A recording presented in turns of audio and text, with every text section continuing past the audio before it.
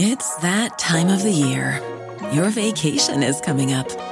You can already hear the beach waves, feel the warm breeze, relax, and think about work. You really, really want it all to work out while you're away. Monday.com gives you and the team that peace of mind. When all work is on one platform and everyone's in sync, things just flow. Wherever you are, tap the banner to go to Monday.com. A battle wages in the Houtman's Abrolhos between the attacking red-clad mutineers of Geronimus's making and the stout and prepared defenders under the leadership of Weber Hayes. When the sail appears and everybody has seen it, the fighting abates very quickly as both sides rush to be the first to reach the rescue ship. It is a VOC ship, the type known as a yacht, and it is called Zaardam. It was originally a part of the same fleet as Batavia. On board stands Francisco Pelsart, the upper merchant and commander of the fleet, who had abandoned the survivors of the wreck 3.5 months earlier in order to try to find water and eventually sail to Fort Batavia and return with a ship. This he had done. Well, actually, it had been Captain Jakobson who had achieved the remarkable feat of sailing over 3,000 kilometers to the Dutch trading colony in an astounding 39 days. When the longboat arrived at Fort Batavia, they were met by the stern and very unimpressed authority of Jan Pieterszoon Koen, the formidable Governor-General of the Indies, and the embodiment of every terrifying school principal you ever had, mixed together between a large hat and a pointy mustache. Koen had been very unenamored with Pelsart's tale, considering that 1/5 of the VOC's capital had just been lost under the waves. In fact, he was generally just really pissed off. Pelsart here reported his suspicions that a mutiny had been afoot aboard the Batavia, although it had never actually come to fruition due to the wrecking of the ship. Pieterszoon Koen, in response to this, imprisoned Captain Jakobson just to reward him for his unbelievable feat of seamanship, and for good measure, he imprisoned his mistress Svancha as well. They will both disappear from the record at this point, and nobody knows what became of them. Koen also had Jan Evertsson, the High Bosun, executed for his role in the attack on Lucretia before the wreck. He then commanded Pelsart to take the ship Zaardam and return immediately to salvage the goods that he had lost. Oh, and if there's anyone still alive, Pelsart should probably pick them up as well. Returning to the site of the wreck took a lot longer than the longboat's journey north had. Pelsart was no naval man, and it was difficult for him to ascertain the exact location, working with the captain of the Zaardam. And so they had general navigational issues, which is to say, they got lost. This added about an extra month to the time that the survivors had to, well, survive. And we all know exactly what that extra month meant for some of those awaiting his return. Just a whole lot of awful, and not a whole lot of surviving.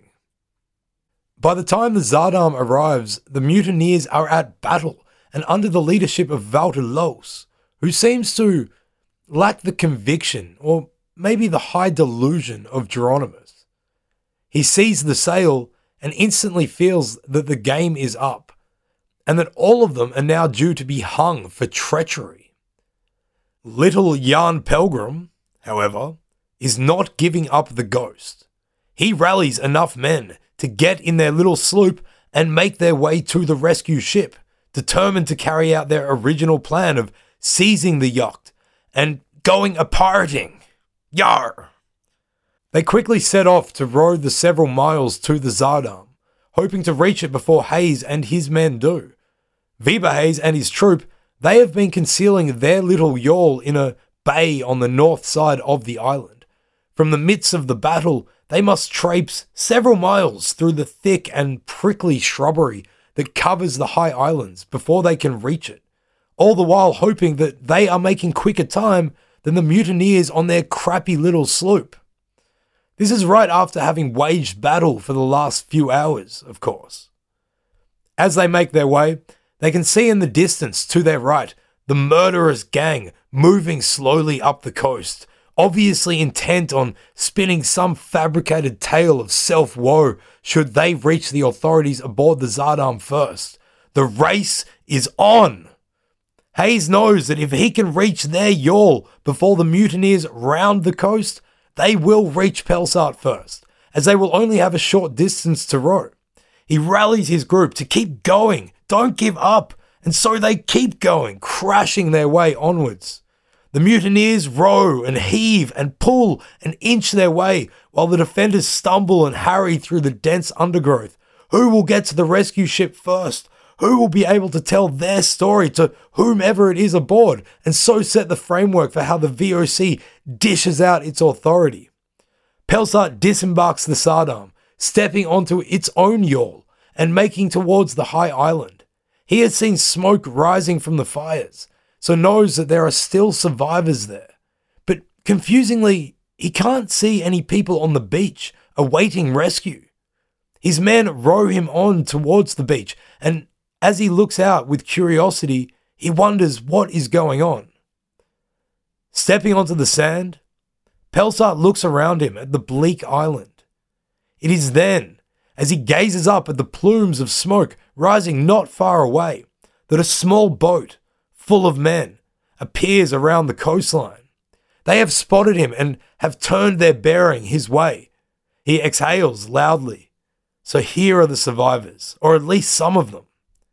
These men, though, are not casually coming to meet him, but they are in a serious rush. Second by second, they get closer to Pelsart, standing on the beach, and a moment passes where he considers that they might have violent intentions towards him, such is their serious look of intent and their hasty approach. He orders his men, be prepared with their arms. As soon as it is close enough, a single man jumps off the boat and begins wading through the shallows as quickly as he can. As soon as he is close enough, Pelsart recognizes him. It is Weber Hayes, and he's got a story to tell. Welcome to Stuff What You Tell Me. This is our Mutinous series, The Unfortunate Voyage of the Batavia, Episode 8, Living Off the Law of the Land. This episode is brought to you by torture, which means it is not admissible. But hey, when did that ever stop anyone?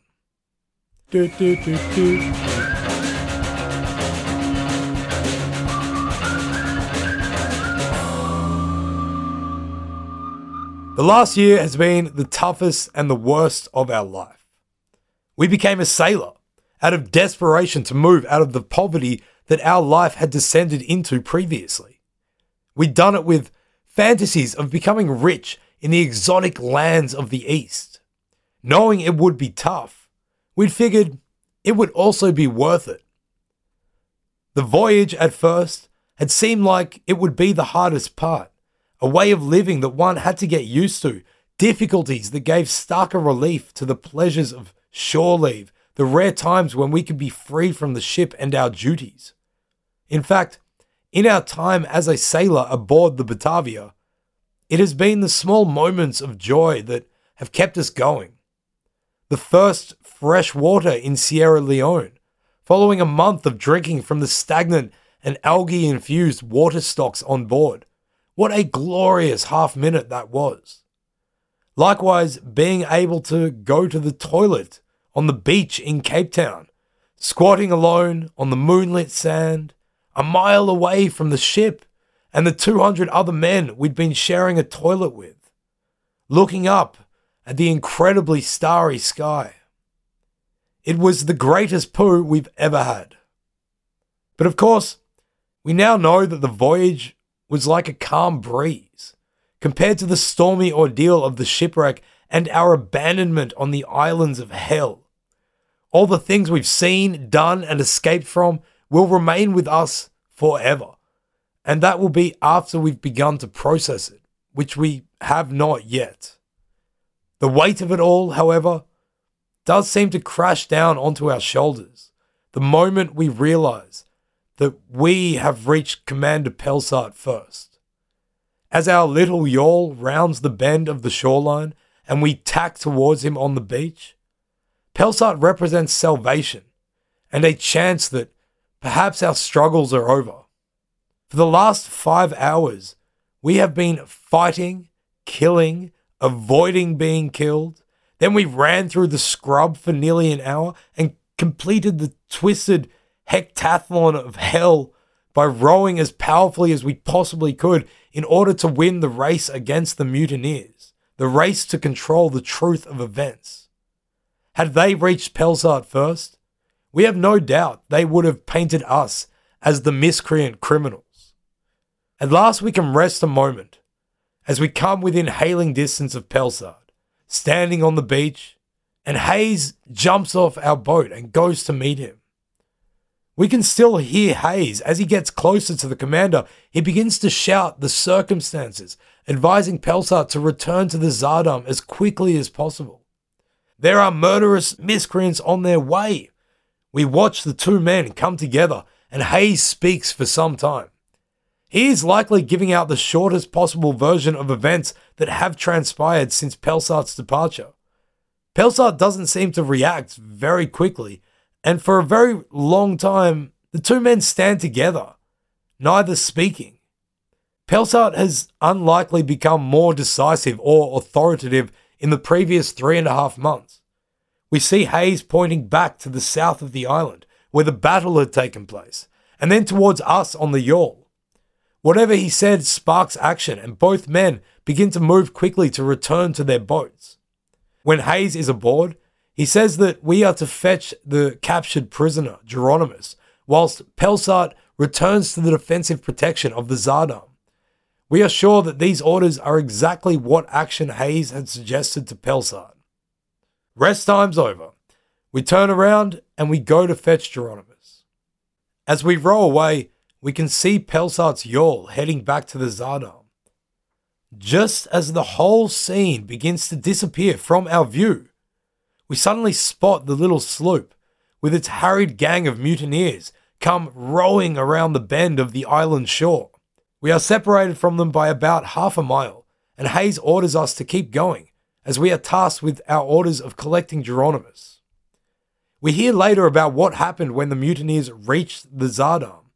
Pelsart, who had only gotten back just in time, had demanded to know why they were armed, as he stood on the deck and stared down at them, bobbing in the swell. The murderous gang had shouted back that they would explain why they were armed once they were aboard, obviously thinking Pelsart was as stupid as they clearly are. Pelsart is many things, but he's not an idiot. He responded by having the guns of the Zardam trained on the little sloop and gave the rebels no choice but to throw their rusty muskets and swords into the sea. Once aboard, they were immediately accosted and bound, and Pelsart felt vindicated by their behavior that Weber Hayes had told a truthful version of events. There had been atrocities committed here, but more importantly, he was concerned that somebody had laid claim to the VOC property that had been salvaged or washed ashore. They had been wearing red cloth with gold trimming, company property. He immediately interrogated one of the mutineers, Jan Hendrickson, who avoided torture by blubbing out a confession of his crimes, that he had killed around 20 people. He insisted that it had been under the leadership of Geronimus that they had all acted.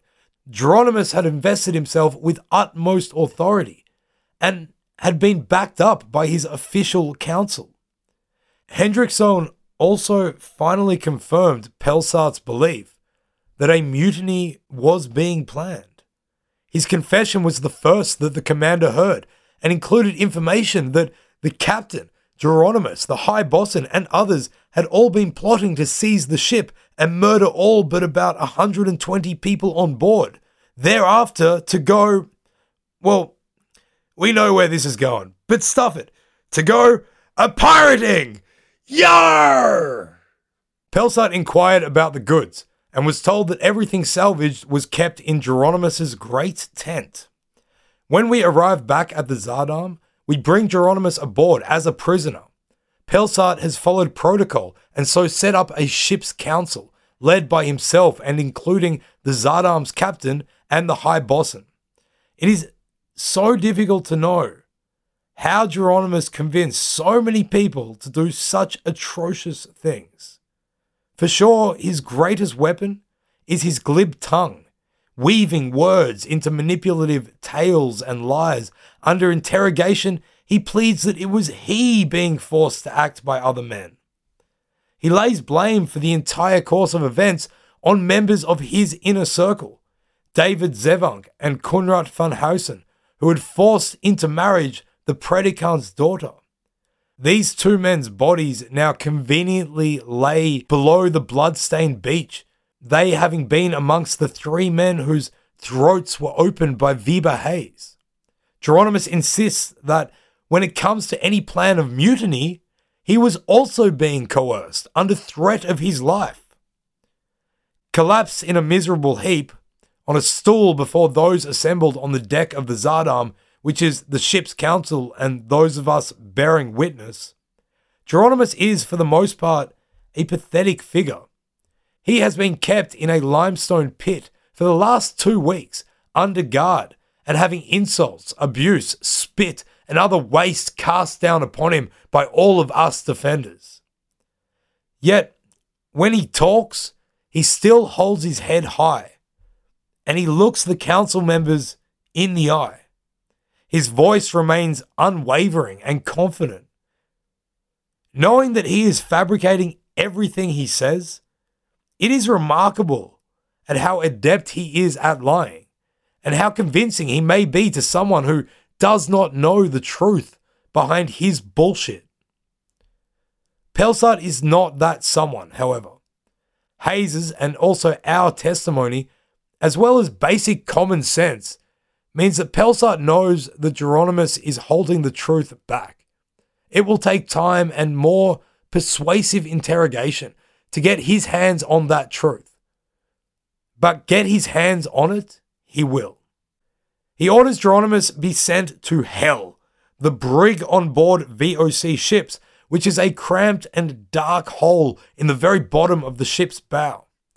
Pelsart retires to his cabin to plan proceedings, and we defenders return to our camp on the island. A confession and a punishment of Geronimus and everybody involved is extremely important to Pelsart. This is not just in a humane, justice-driven sense, it is also in a professional sense.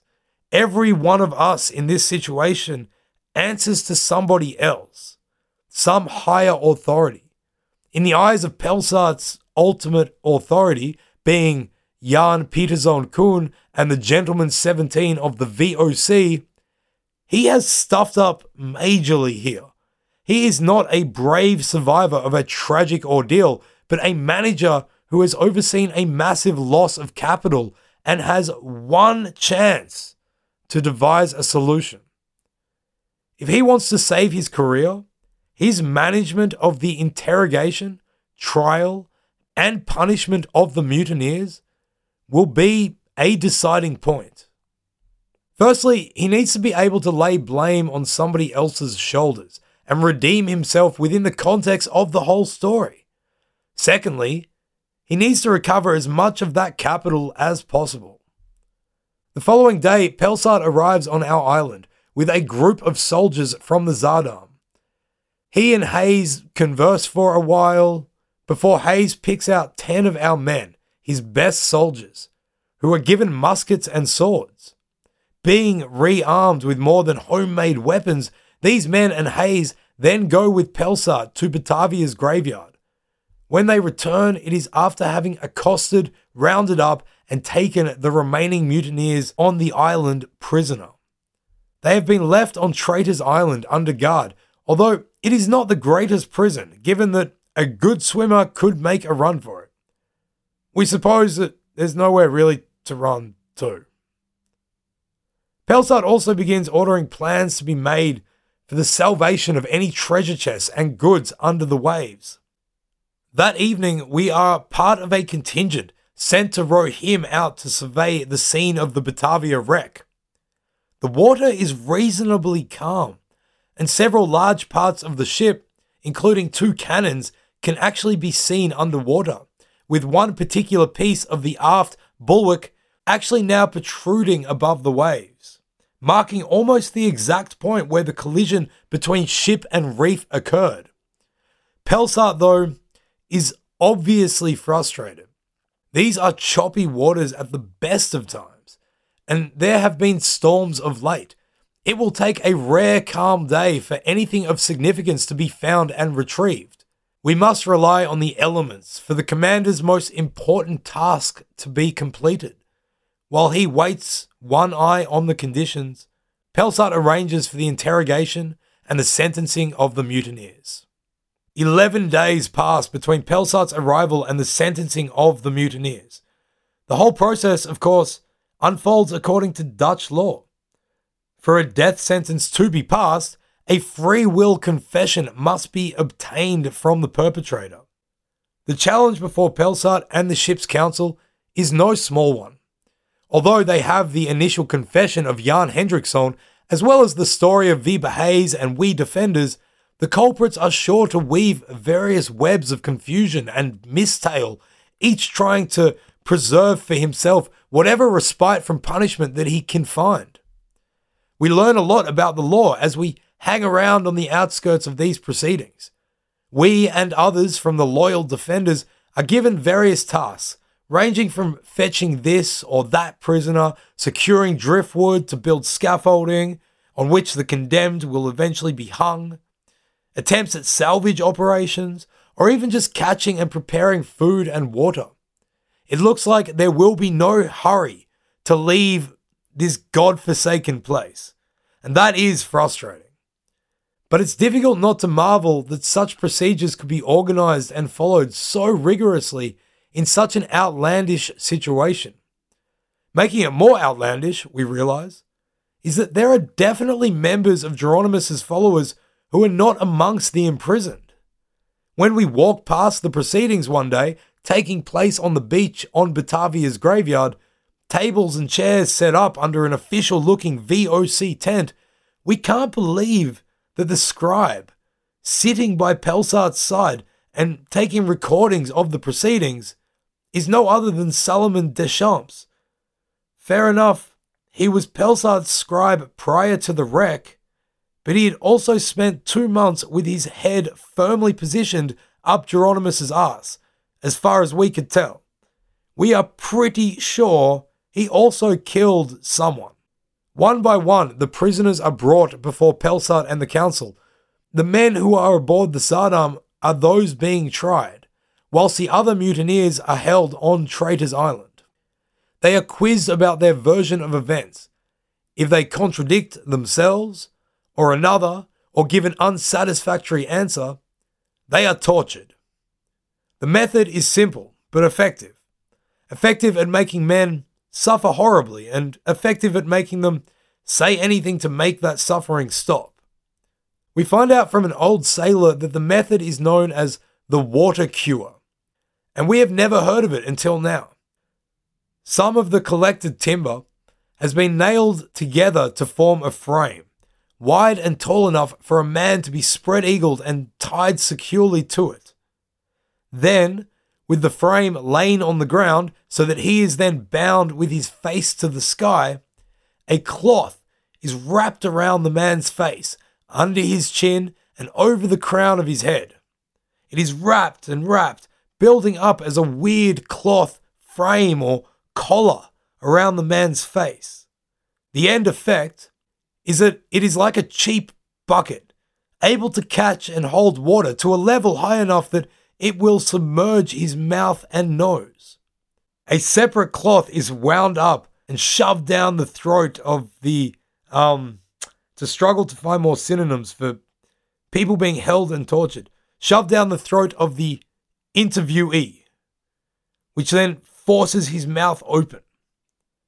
Then, as he lays in this grotesque position, water is poured onto his face from a height. The only way someone can avoid drowning from this, and avoiding drowning is a pretty natural reaction, is by drinking as much of the water as possible, and so lowering the level caught in this weird cloth face bucket. The severity of the torture is increased and decreased by pouring in more or less water. After the man has drunk many times more water than a human should at once, the irony of that particular circumstance not being lost on us, given that everybody on this island, including the mutineers, would have dreamt of having too much water to drink in months gone by. After this, the man is untied from the frame and beaten until he vomits. After he has relieved himself of many times more water than any human should vomit at once, the process is repeated, causing the man's body to bloat absurdly. We see some of the men who rain terror upon so many of us after they have been subjected to this whole ordeal.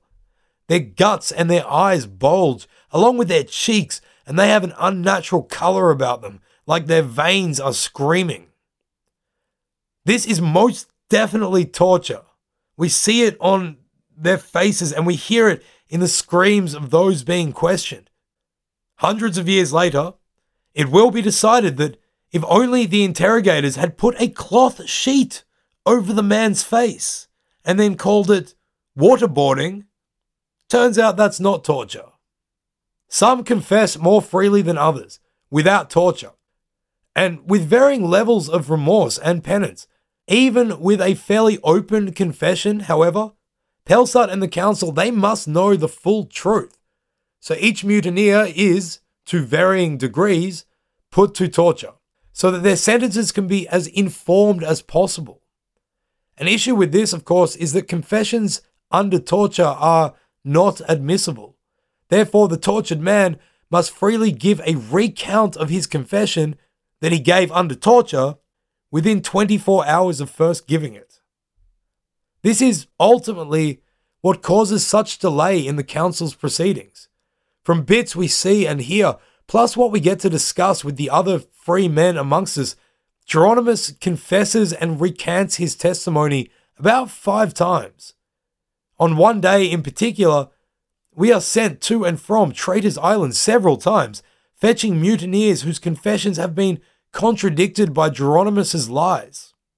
It is only eventually, after every protestation has been checked and double-checked, that Pelsart finally manages to achieve a free will confession from the pharmacist from Friesland. He whose actions, divined by God, have caused the death of around 125 people. We heard that once he had decided to confess and avoid further torture, he'd had no compunction in throwing his followers under the horse cart. The unfortunate voyage of the Batavia will continue after this short break. Mother's Day is almost here, and you can get her the most beautiful time-tested gift around, a watch she can wear every day from Movement. Whether your mom is into classic dress watches, rare and refined ceramics, or tried-and-true bestsellers, Movement has something she'll love. And right now, everything at Movement is up to 50% off site-wide during their Mother's Day sale. A watch is a gift that celebrates all the time you spent with mom, and a Movement watch is even more than that. Movement uses industry-leading materials for their fresh modern watch designs, from technically complex ceramics to vintage-inspired style, all for an incredible value your wrist and wallet will both love. And with one-size-fits-all convenience and fast free shipping and returns, it's a stress-free shopping experience. Save big on the best Mother's Day gift ever with Movement. Get up to 50% off site-wide during their Mother's Day sale at MVMT.com. Again, that's up to 50% off at MVMT.com. Finally, on Friday the 28th of September, 1629, everybody is assembled on Batavia's graveyard to hear the verdict and sentences as agreed upon by the council. Geronimus is first. With a curtness that is tinged in disgust, as he looks Geronimus's way, the commander announces that Geronimus has misbehaved himself gruesomely. He goes on to say something about how even Moors and Turks never treated anybody as badly as Geronimus has treated those amongst the survivors, which is something we don't really understand or know how it's relevant to what's been going on here. Pelsart goes on to say that we must avoid the wrath of God by cleansing the name of Christianity from the clutches of this villain. Therefore, Geronimus is to be taken to Seals Island, which has been prepared for the execution of justice, where he will be punished first by having both his hands removed, and after hung on a cord until death follows. Furthermore, all of his goods, money, gold, silver, monthly wages, and all that he may have claim over here in the Indies is to be confiscated by the VOC. So, he will have his hands chopped off, be hung to death, and the company is going to take all of his shit. We're not sure if it's a reasonable punishment, but we have no reference point, as we don't know of anybody who has committed the crimes that Geronimus has. After months of holding the power of life or death over all the survivors of the shipwreck in his hands, Geronimus himself is now going to die.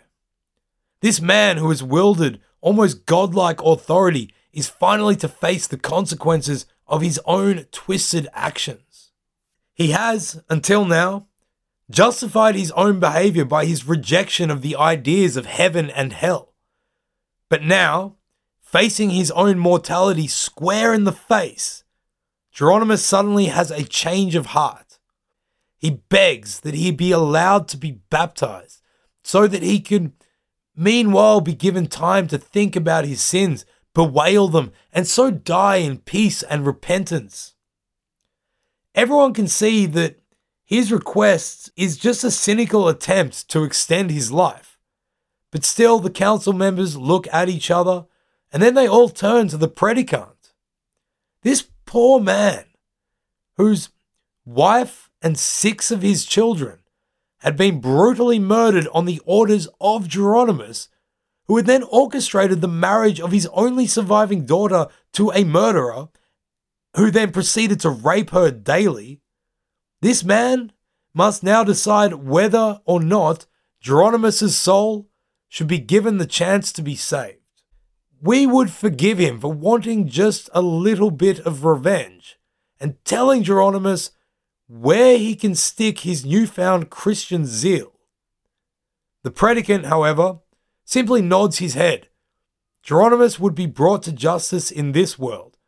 Bastian's son obviously decided that it wasn't up to him to decide what happens to the sociopathic under-merchant in the next. Along with Geronimus, 7 other mutineers are also condemned to death. As their names and crimes are read out, we are reminded of each and every horrible act these people inflicted on all the other survivors. All the men, women, and children who had been murdered, the predicant's family, the sick, the people on Seals Island, the 125 people who had needlessly died at the hands of these brutes.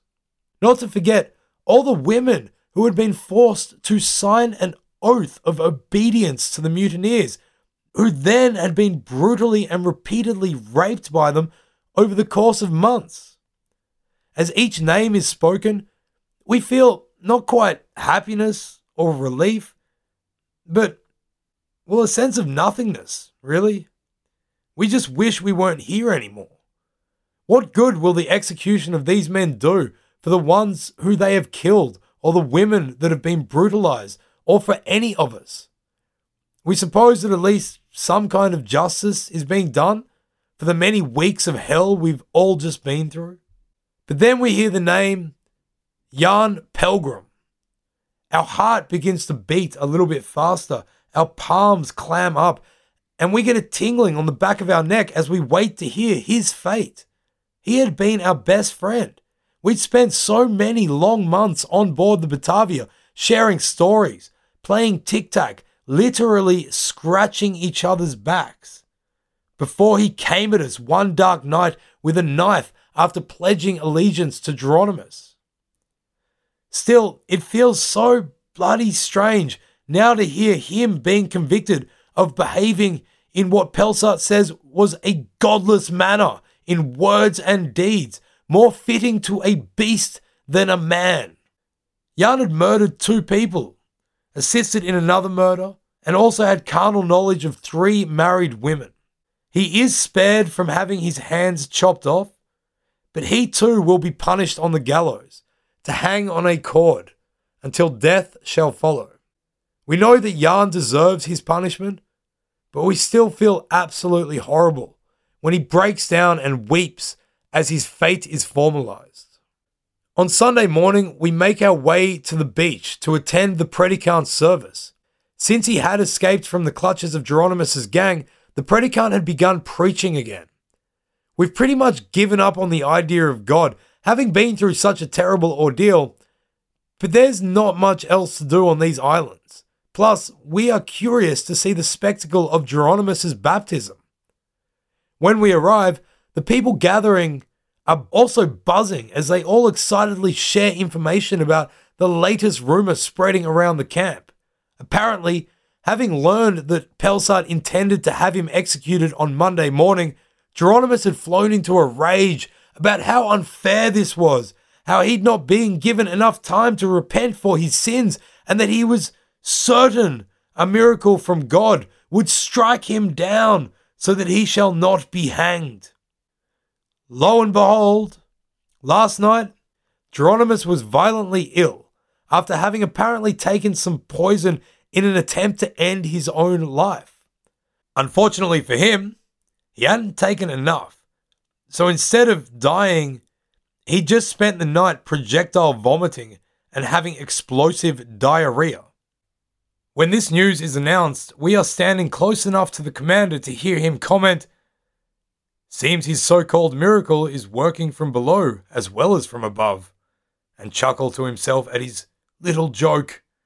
But now Geronimus was refusing to come to the baptism and had seemingly reverted to his old belief that everything he'd done had been an act of God. We are disappointed that we won't get to see the baptism, as that would have been bizarre to the extreme, and we may as well rack up one more weird experience. But once we hear that it's not happening, we realize that we just can't wait for Monday morning to see this guy die, and then maybe, hopefully, this will all be over.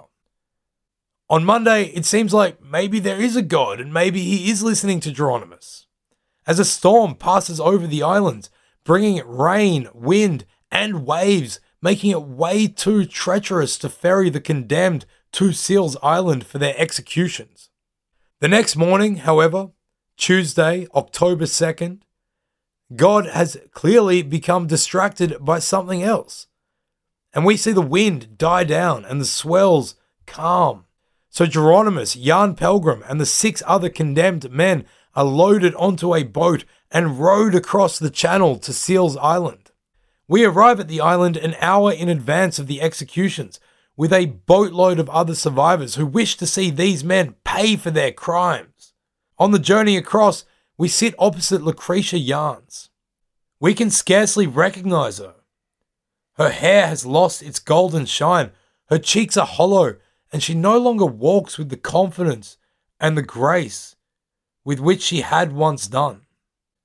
Her eyes, however, are flashing, and there is certainly still strength in there. For the previous 2 months, she has been forced to sleep in Geronimus's tent where he had repeatedly raped her. Lucretia, it seems to us, cannot wait to see him dangling from that cord. Geronimus and the others are marched to the gallows. In their last few moments, Geronimus's gang, faced with their fate, they together turn on their former Captain General, and as one they rage at him, yelling insults and curses. Then they turn to Pelsart and they beg for him to kill Geronimus first, so that their eyes could see that he does in fact die. Pelsart has no problem with this, so Geronimus is led to the base of the gallows. The rest of the condemned men shout revenge at him, and he hisses profanity straight back in their faces. Geronimus still portrays some of his former coolness, and he doesn't struggle so much, except for his eyes, which are as wild as can be. He is forced to his knees and his hands are strapped to a wooden stump in front of him. A sailor steps forward with a giant sword and waits, poised, as Pelsart rereads the council's judgment. As soon as he is finished, the sailor heaves the sword over his head and without hesitation brings it down swiftly. What strikes us is the overwhelming silence of the scene. For just a brief moment, the wind that usually gales constantly through the Abrolhos, it stops, and there is not a peep from the attendant crowd, who all stare on intently. But then, suddenly, the sound returns, and everything is extra loud.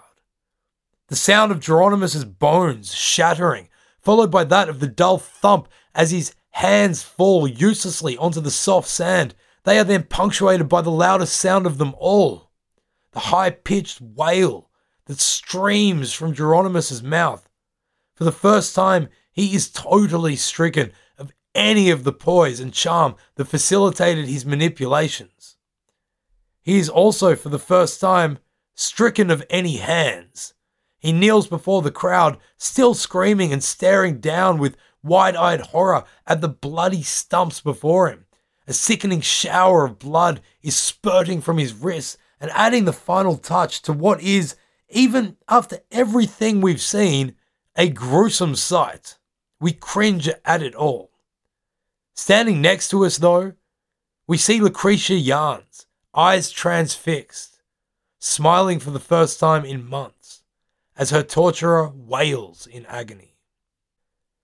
The executioner quickly puts a noose around Geronimus's neck and leads him stumbling and trailing blood to the gallows, where he is made to stand on a stool. As he is being helped onto it, he has stopped screaming and he discovers the very last of any defiance that remains within him. He yells out to Pelsart and the ship's council, "I will seek justice with you before God's judgment seat, because I have not been able to get it here on earth."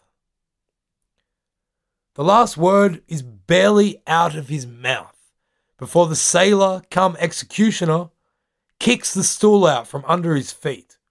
His body falls and his neck snaps and his face takes on its final contorted grimace as his heart beats for the final time.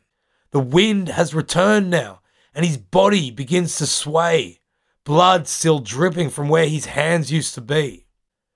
The sands of Houtman's Abrolhos thirstily drink the circles of blood that form underneath the body of Geronimus Cornelisson.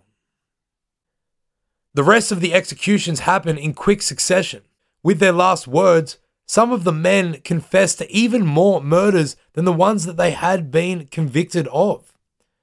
Others warn the crowd to watch out on the ship back because so many more mutineers remain alive and they will seize control at any opportunity. This is very perturbing and a total mindfuck for everyone who hears it. The crowd had greatly enjoyed watching Geronimus die, but as the executions go on, we can feel the enthusiasm drop as everybody begins to feel queasy from the smell of blood and loosened bowels. Plus, even staring at the view of the horizon is better than the awful sight in front of us. Finally, with 7 bodies hanging from the gallows pole, the last name is read out. It is Jan Pelgrim. He is in an absolute state by now, weeping, screaming, and begging for mercy. He looks like a lost child as tears run down his red cheeks and his voice cracks with every word.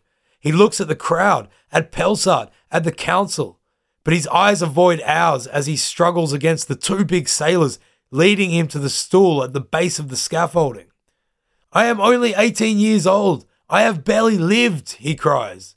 The noose, however, is tied around his neck and the men who had been holding him step away as the rope is then pulled taut.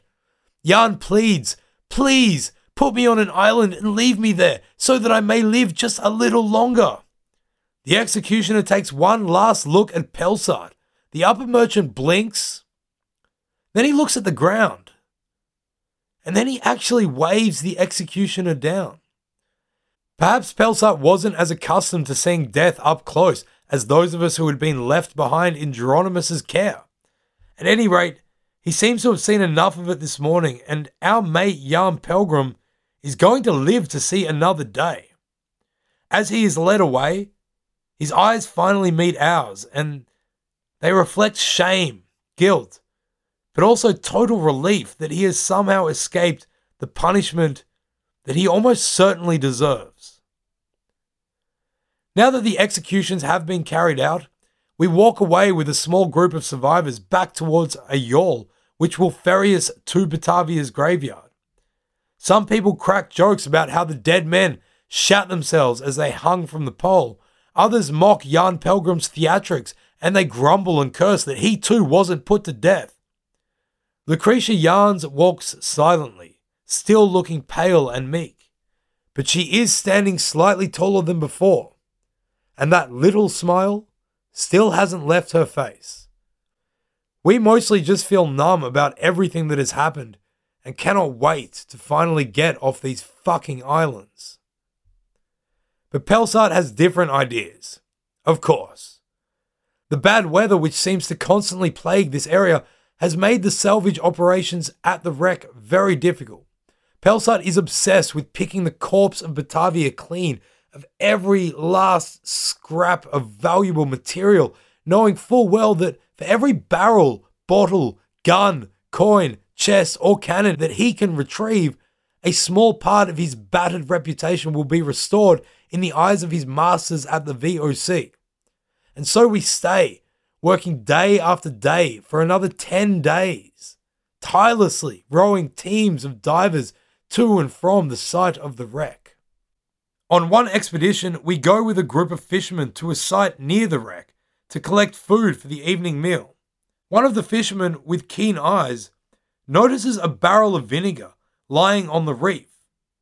Personally, we are so done with being here that we would rather just ignore the barrel of vinegar and leave it behind. The fisherman, however, insists on declaring his findings to Pelsart as soon as we return from fishing, probably trying to suck up to the upper merchant for whatever reason. Pelsart listens very intently to the fisherman, then he orders the skipper of the Zaardam as well as 2 of his best sailors, plus 2 of the men that we had fought next to on Viberhaze's islands, out to retrieve the sunken vinegar. And so they head off in one of the Zaardam's yawls. But they never return. A storm blows in shortly after they set out, and after we lose sight of them, we simply never recover it. For the next 2 days we wait, as the storm rages over the Abrolhos. Mournfully, people continue to look out to the horizon, hoping to catch just a glimpse of the little yawl making its way back to Batavia's graveyard. We wait, and we wait, and after 2 weeks of waiting and hoping, the ship's council declares that they must have perished in the storm. So it is that another 5 lives are lost. 2 of those men had survived the shipwreck, the abandonment, and the war between Geronimus's gang and the rest of us survivors. We had lived with them, fought by them, and more importantly, survived together with them. And now they too are dead. Not through accident or murder, but purely because of Pelsart's greed in pursuing a barrel of sunken vinegar. Finally, on the 13th of November, the Council of the Zaardam call everyone together on Batavia's graveyard and declare that the salvage operation is complete. We will leave the Abrolhos and sail for Fort Batavia tomorrow. In addition, those mutineers who weren't sentenced to immediate death are to finally face their punishment. So it is that several of Geronimus's gang are rowed to the Zaardam to be keelhauled, a uniquely Dutch form of naval punishment whereby a long rope is swung underneath the ship from port to starboard. The perpetrator is then tied with their hands behind their back, thrown overboard, which breaks their shoulders, before being dragged along the bottom of the ship, stripping them of much of their skin, often maiming and sometimes killing them. Others are to be dropped from the mast, with their hands tied behind them before being lashed 100 times. One of these men is Salomon Deschamps, the scribe. This guy had helped orchestrate the bureaucratic nightmare of Geronimus's oaths of loyalty, and then after being caught by Pelsart, had literally transcribed his own punishment and even signed it. Oh well, at least it was all official. It's an interesting and bizarre sight actually, watching him walk gingerly back to Pelsart's side, soaking wet and bleeding profusely from the raised lash marks on his back, to sign the document showing that his punishment had taken place. Afterwards, he retakes his place on the ship's council. Another man to be punished is Walter Loos, the guy who had been elected leader of the mutineers after Geronimus's capture. Loos was clever, and he knew that if he was to return to Fort Batavia, he would almost certainly be executed upon arrival by the authorities of the VOC. Like Pelsart, he figured that his only chance of survival was to make himself in some way useful to the company. So, having learned that Jan Pelgrim had managed to have his life spared by begging to be dropped off on an island, Walter Loos convinces the council that he and Jan could serve the VOC together by being left on Het Zuidland. Since no Dutch explorers really knew anything about the interior or the inhabitants of that great continent, the two of them could go explore and live with locals there in an effort to learn whatever they could from them, plus find potential ways to trade with them. Any ships that passed by the area could keep an eye out for them, so if they managed to find trading opportunities, they could signal the ships and thus be rescued with redemption. Genius idea that, aligning his survival with the prospect of profit to the VOC paymasters. The council sees the sense in this proposal, so declares that as soon as possible, the Zaandam would leave the Abrolhos for Het Zuidland, where we will leave Jan Pelgrim and Walter Loos behind, before returning to Fort Batavia. Finally, we are going to leave this place of horror. Early the next morning, nearly a full year after becoming a sailor for the VOC, we sail away from the Houtman's Abrolhos and the wreck of the once mighty ship Batavia. We head east-northeast towards the giant dry continent. It takes 2 days heading up the coast before Pelsart identifies a cove where previously he and the captain had thought to search for water during their first expedition in the longboat, but had been prevented from doing so by a storm. Pelsart sends a yawl to establish the landing, and they return with confirmations that both Jan Pelgrim and Walter Loos can be dropped off there. Apparently, they had also seen some footprints in the sand, but no other sign of human activity. And so the two delinquents, as Pelsart addresses them, are provided with quite a reasonable stock of supply. As they are loaded onto the yawl and rowed off towards the mainland, we look out at our former mate / attempted murderer, little Jan Pelgrim, who could play a mean game of tic-tac, despite all his many faults. Faults like actually being a raging nutcase. When the yawl returns, we raise anchor immediately. As our sails pick up the wind, and we once again begin to move north, now towards the fortress at Batavia, we only have a few minutes to get one last look at the now tiny figure of Jan Pelgrim. We are sad.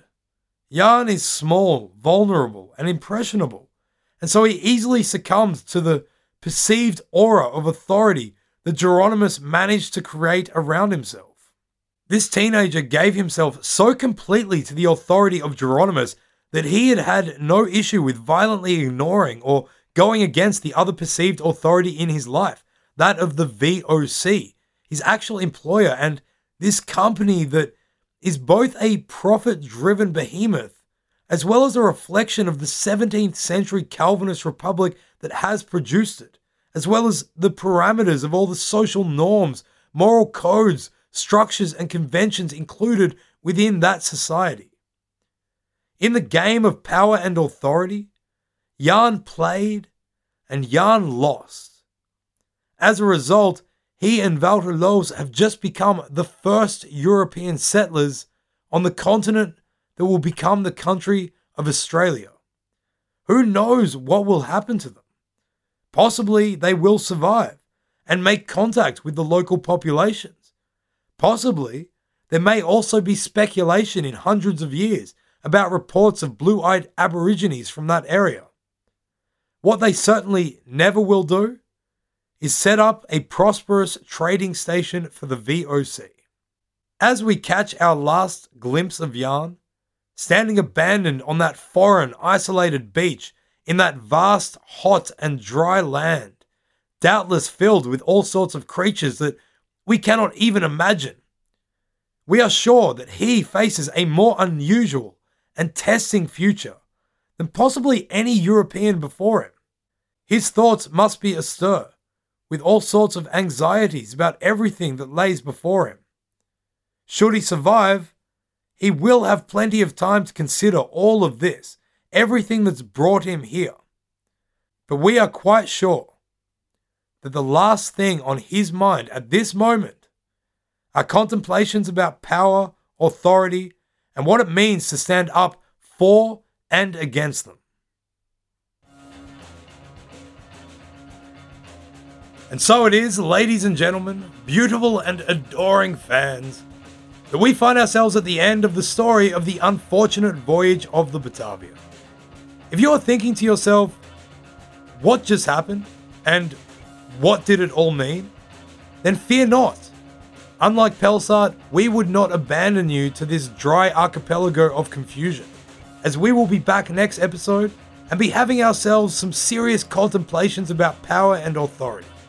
We will discuss the sources of this story, where we filled in blanks with color and why, and generally try to figure out how such a batshit crazy situation as this could possibly have occurred. What does it all mean for our understandings of authority, resistance, and rebellion to authority? Make sure you join us next time to find out in our final episode of the series, The Unfortunate Voyage of the Batavia. We want to send out a big thanks to everyone for tuning in. We don't know how many people were waiting patiently for this episode, but we know there is at least one. Thanks for putting up with our consistent irregularity over the last month or so. A massive, huge thanks goes out also to Dean Chevis, aka Diplomaticon, for donating to our efforts here at Stuff What You Tell Me. If you want to be like Dean, then too bad. There is in our hearts now only one Dean Chevis, even though we are not 100% sure on how to pronounce his last name. Cheeves? Cheeves? Chevis? Cheevis. However, we do have a lot of room in our hearts, and there are many ways in. Dean used the PayPal donation button on our website, www.stuffwhatyoutellme.com. Patreon is another nice big door into our hearts. But really, you can also just sneak into our hearts through, like, the bathroom window by subscribing, telling your friends, family, and that strange dude out on the street. You can do it by liking our stuff on Facebook, writing us reviews, and leaving lots of stars for us on iTunes, Stitcher, CastCrunch, or whatever, wherever, whenever. We think rebellion is a fundamental part of human societies. Our efforts to explore it are an attempt to understand its role and to learn from how rebellion and resistance have contributed to shaping our modern world in history, art, and culture. This is Stuff What You Tell Me. 9 out of every 10 taxidermists recommend saying, "Stuff you."